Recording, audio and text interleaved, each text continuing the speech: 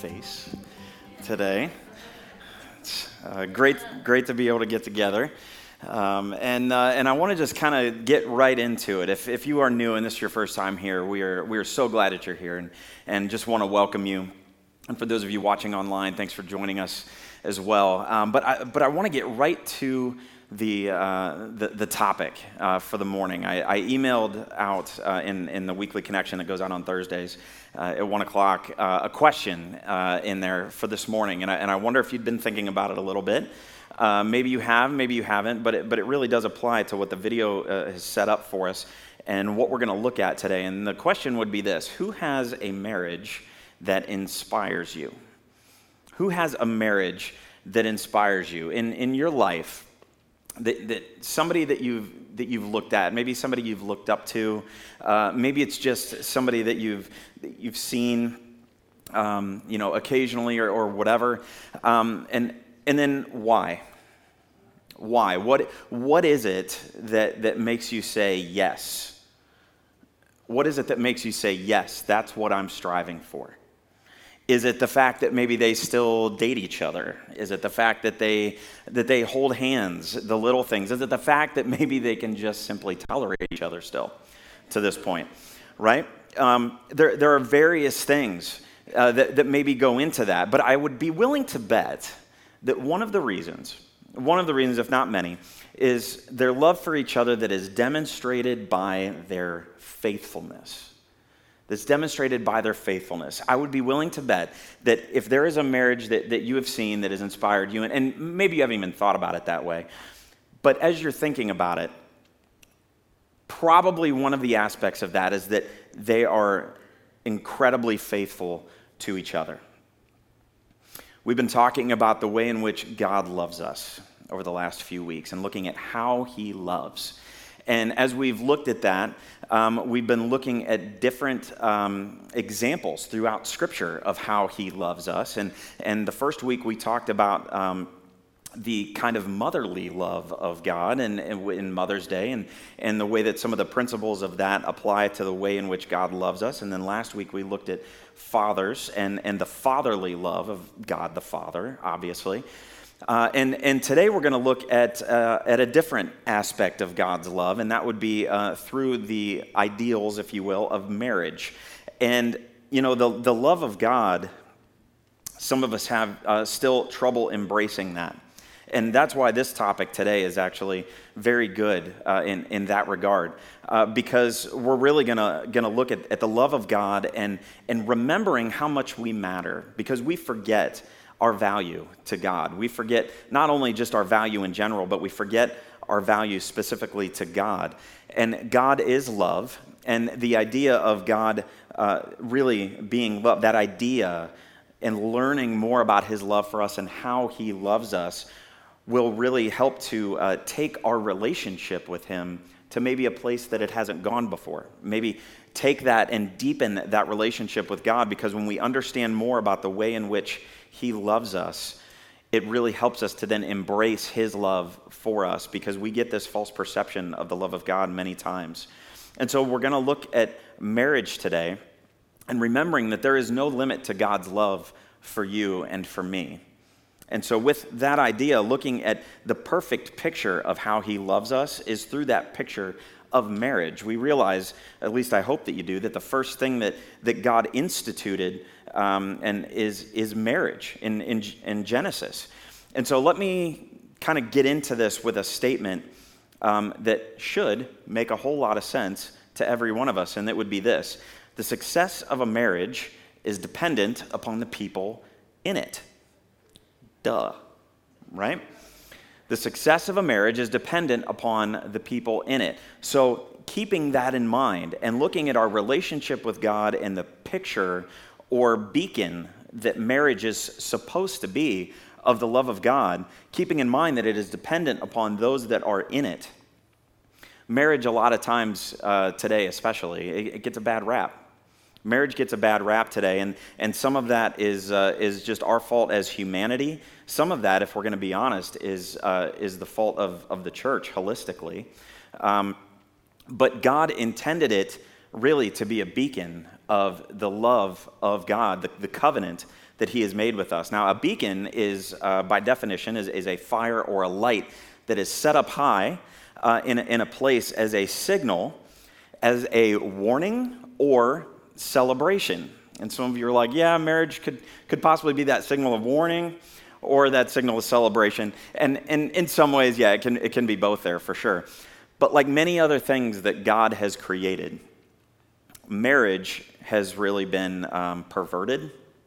It has been downplayed, and its value to the world has really been diminished considerably, big time. The decline of marriage and the decline of the family has had such a trickle-down effect to many of the issues and problems that we're seeing in our world today. But marriage is also a covenant. It is a covenant, and a covenant is an agreement between two parties, absolutely. But it's way more than a contract, and it's way more than just a promise. A covenant with God. There have been covenants from the Old Testament up through today, and we're going to talk about what is considered the new covenant here in just a minute. But when we think about marriage as a covenant between a man and a woman, we recognize today that that is legal and that is binding. And when Jesus died for our sins, though, he ushered in the new covenant that is wholly and completely dependent on God's faithfulness instead of our own. So when we look at this, we must realize in this statement the success of a marriage is dependent on the people in it, that it is wholly dependent on God. And one of the points I mentioned last week was that it's wholly dependent on who he is and his love for us, and dependent on those that are in it.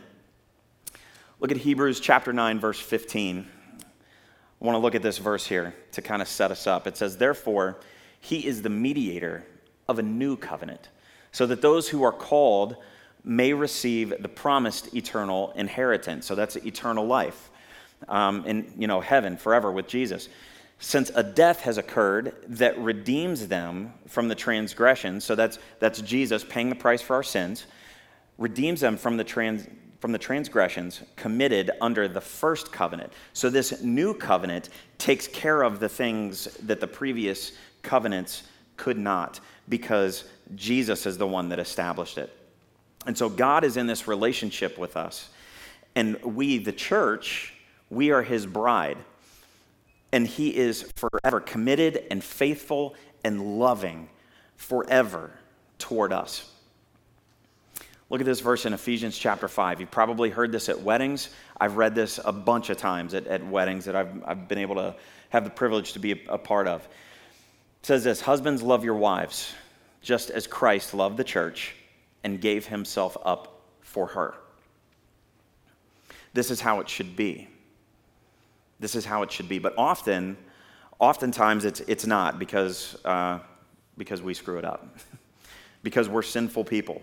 We should strive for this, but inevitably we end up messing it up at some point.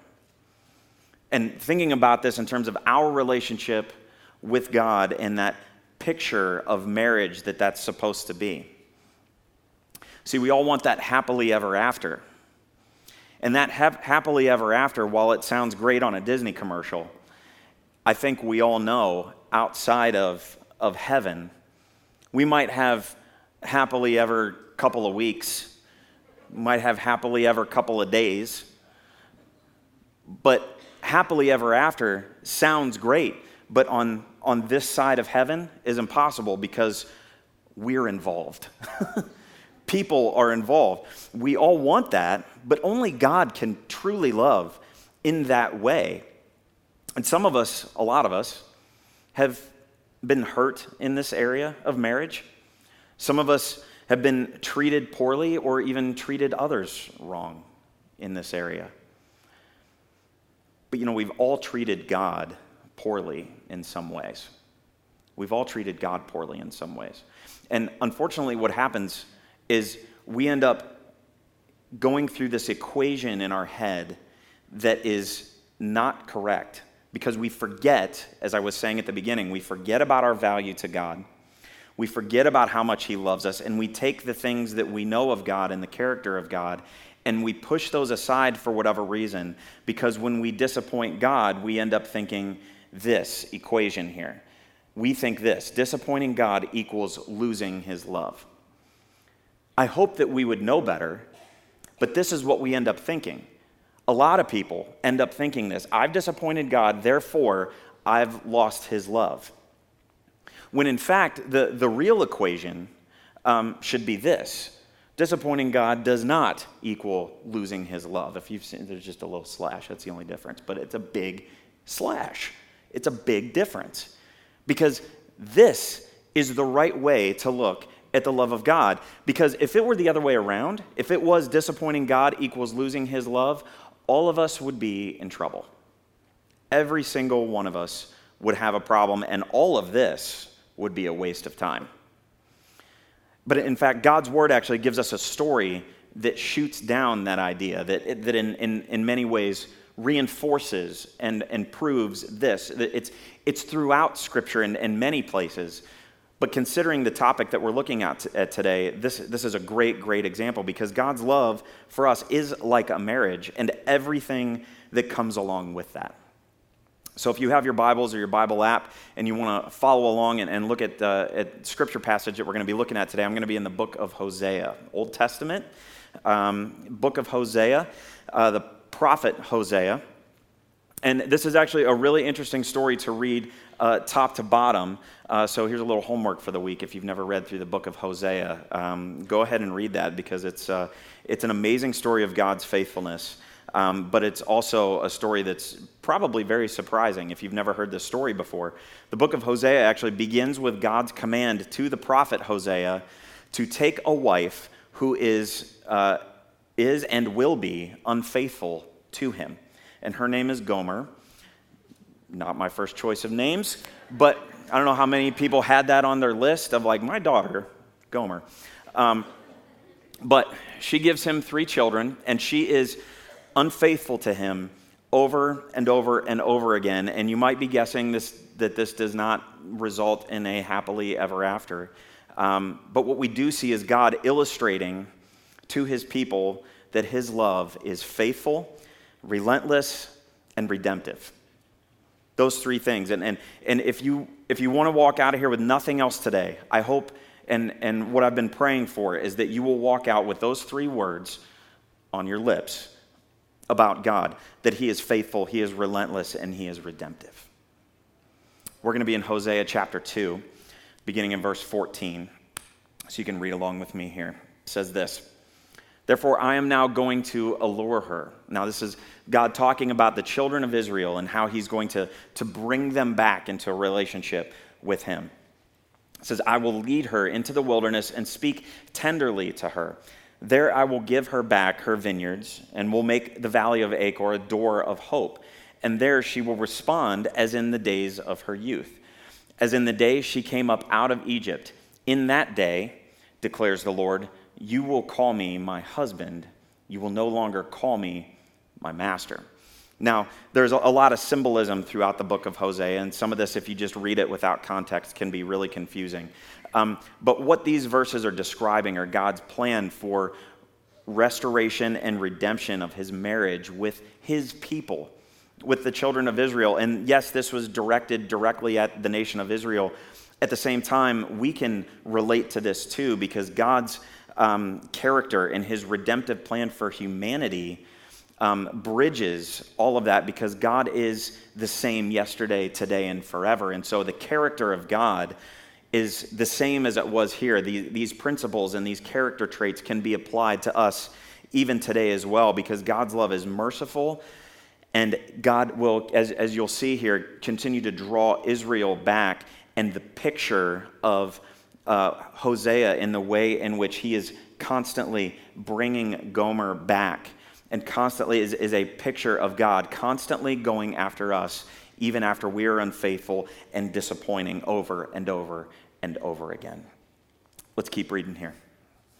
Verse 19 says, "I will betroth you to me forever. I will betroth you in righteousness and justice and love and compassion." Think of that as God saying that to you.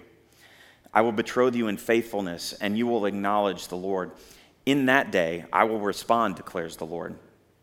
I will respond to the skies, and they will respond to the earth, and the earth will respond to the grain and the new wine and the olive oil, and they will respond to Jezreel. I will plant her for myself in the land. I will show my love to the one I called not my loved one, which is what one of Hosea's kids' names actually translates to. I will say to those called not my people, which is another one of the kids, that's what their name translates to. You are my people, and they will say, you are my God. And so this is God laying out his plan and showing his faithfulness. And that's one of the words that I want to focus on here right now as we're looking through this, is the word faithful. Because God is eternally faithful and incredibly faithful. We see an example of the character of God and his faithfulness through all of this. Because disappointing God cannot equate to losing his love. It's not in his character. It's not in his character. Yet that is so hard for us to accept. It's so hard for us to accept. Because we think we're smarter and we think we know better, and we let the enemy tell us things and deceive us. Even if we've been like, if you're like me and you've come up through Sunday school your whole life, or maybe you're not and you're just new to the faith, this is still something that's tough for us to really accept. That disappointing God does not equal losing his love. You know, this is, at least I believe, this is one of the reasons why they say 80 to 85% of people come to know Jesus before the age of 17. And why we do focus a lot on youth and students is because once you get older and you become an adult, you think you know better. And you start reasoning. And you start putting these things in. Oh, this seems too simple. This seems too easy. I've done this. Don't you know? God's not going to accept me. And that could not be further from the truth. That's why Jesus said, let the little children come to me, right? Because they just do. Because God is faithful and they don't question it. Because when you're a kid, you maybe haven't had, and some of us unfortunately have, but maybe you haven't had unfaithfulness so much in your life that you stop trusting people. But just as God asks husbands to sacrifice and sacrificially love their wives, so God is gently drawing us back to him. Gently draws us back to him, not to force obedience, but with tenderness and with love. He draws us back to him. So look at this verse again in Ephesians and think about the relationship to the character of God in his holiness in Ephesians chapter 5, verse 25. Look at this again, thinking about everything that we've already talked about. Husbands, love your wives just as Christ loved the church and gave himself up for her. God was and is faithful. And it didn't matter. As Christ loved the church and gave himself up for her, he was willing to go after his church no matter the cost. No matter the cost. Why? Because God's love is not only faithful, but it is also relentless, and it is also redemptive. God's love is relentless and redemptive. I love this word relentless. Just as Hosea would not void the covenant of marriage to Gomer over and over and over again, she was unfaithful to him, and he continued to go after her, relentlessly continued to go after her. And God does the same. God doesn't cancel the covenant with us just because we disappoint him, because he is relentless. And I love that word relentless. Another definition of it is inflexible or oppressively constant. I think that's an interesting way to look at that. Oppressively constant. That is how God loves it. He is constantly there. He will just continue to come after you and continue to come after you. And he will try every angle because he loves you so, so, so much. But like Gomer, we all fail at being faithful. But marriage continues to remain, as it should, the beacon or the icon of God's love because of God's commitment to his bride, the church, you and me. God's love for us is also redemptive and restorative. He redeems us. He forgives us, he brings us back to him, he draws us back to him, and he restores us, meaning he makes things right. If we fall into his arms and we lean into him, he will make things right. He will restore. I love to say that God's in the business of breaking us apart so he can put us back together and put us back together stronger. Because of his faithfulness, he does not want our forced obedience, but he wants our love and he wants our commitment. And this is why a lot of people think that God's love is a fairy tale when you describe it. But God's love is not just a fairy tale. It's not just a fairy tale. It's not just a story either. It's not just some story. It's the best truth that you can ever know, because there is freedom in accepting that love. I've had people tell me when I've sat down and talked to them that boy, this all just sounds too good to be true. That this sounds too good to be true, which is why it is so tough for us to accept. Because we feel like it's too good to be true, but it is true. It is true. God's love is not just a fairy tale. Let me ask you this question. Do you feel like your mistakes keep you from God? Be honest with yourself for a minute. Do you feel like your mistakes keep you from God? Based on what we've read and based on what we know of the character of God, can I just give you some advice on that one for a second? Stop it. Stop it. Because it's not true. It's not true. It's not true. They don't keep God from you. Our mistakes don't keep God from us. We keep ourselves away from God because of the mistakes that we make, and we let the enemy do his best to use them to chain us back. Those mistakes don't keep us from God. Those mistakes tell us and lie to us that we are away from God and that we don't belong and that we don't deserve it because we've disappointed him. Don't believe the lie that the enemy puts in your head, because God's loving relationship with his people, with you and with me, is like a husband that never gives up on his wife. That's the picture that we see in Scripture, because God gives grace and he gives forgiveness and he gives mercy, and he goes after her no matter what. No matter what. And he loves her, and he is a champion for her. And he is cheering for her, regardless of whether she is returning that sentiment or not, because a covenant is more than a promise. And God never gives up. God never gives up on you. So don't believe the lie that the enemy tries to tell you when you disappoint God. Because we're all going to sin. We are all sinners. We all make mistakes. But his faithfulness can bring redemption to the things that we are ashamed of or embarrassed by. He is not ashamed or embarrassed by you. I think there's some of us here that need to hear that. Your Heavenly Father is never ashamed or embarrassed by you. So let me ask you again the question I asked at the beginning. Who has a marriage that inspires you? In light of everything that we've talked about today, let me tell you the answer to that question. If you're a follower of Jesus, you do. You do. The church does. Or if you're not a follower of Jesus, let me put it this way. You can.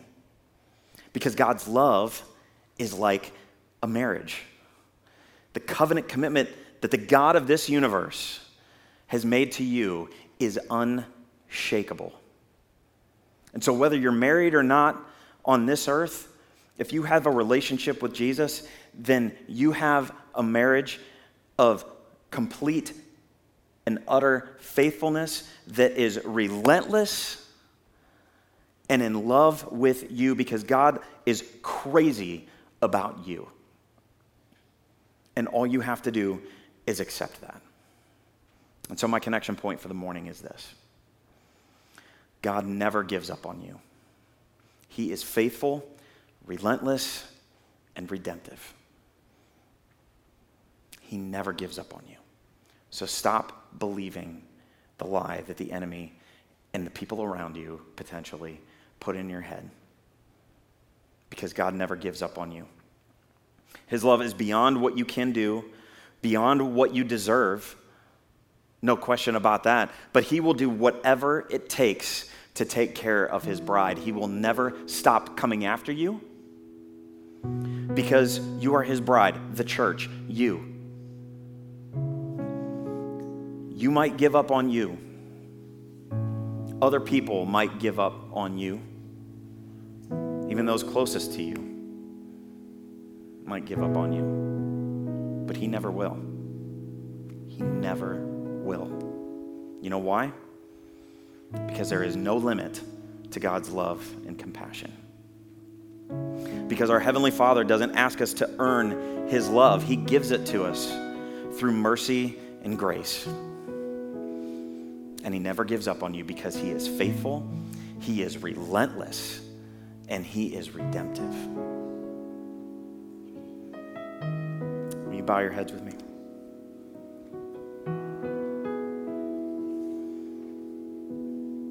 I think there may be some of us here or watching online that have felt like because they've disappointed God that they've lost his love, or that they don't deserve his love and all of that, and that they can never have a relationship with God, and that just these lies that the world keeps telling us. But yeah, marriage is dependent on the people who are in it. But if you've got a relationship with Jesus, you're wholly dependent on him. And that's all that matters. If you want to know more about that, if you want to have a relationship with Jesus, if you want to have this relationship that is faithful, relentless, and redemptive, he can make all things new. I'd love to talk with you. I'd love to pray with you. If you're watching online, you can go to connectchurch.xyz/next and find out more. You can chat with somebody right there. And I know that they'll talk you through that and pray you through that. God loves you no matter what. He never gives up on you. And he has done and will continue to do whatever it takes. Father, I thank you so much for your love. I thank you for your faithfulness. Where we are unfaithful, God, you are always so faithful. Lord, we're never going to get it right all the time. We're going to blow it. We're going to mess it up. And you're always standing there welcoming us back with open arms. Lord, some of us might need to repent and turn to you. Maybe we've never really fallen into your arms, Lord. We've never really began that relationship with you. Something has just been chaining us back and holding us back. Father, I pray that you would just release those chains. Through your Holy Spirit, I pray, Lord, that you would move in a mighty and powerful way. God, you are relentless and you are redemptive. There is nothing that we can do to make you love us more, and there is nothing we can do to make you love us less. And I thank you so much for that truth that we've seen today in your word. Pray that your Spirit would just continue to move now in Jesus' name.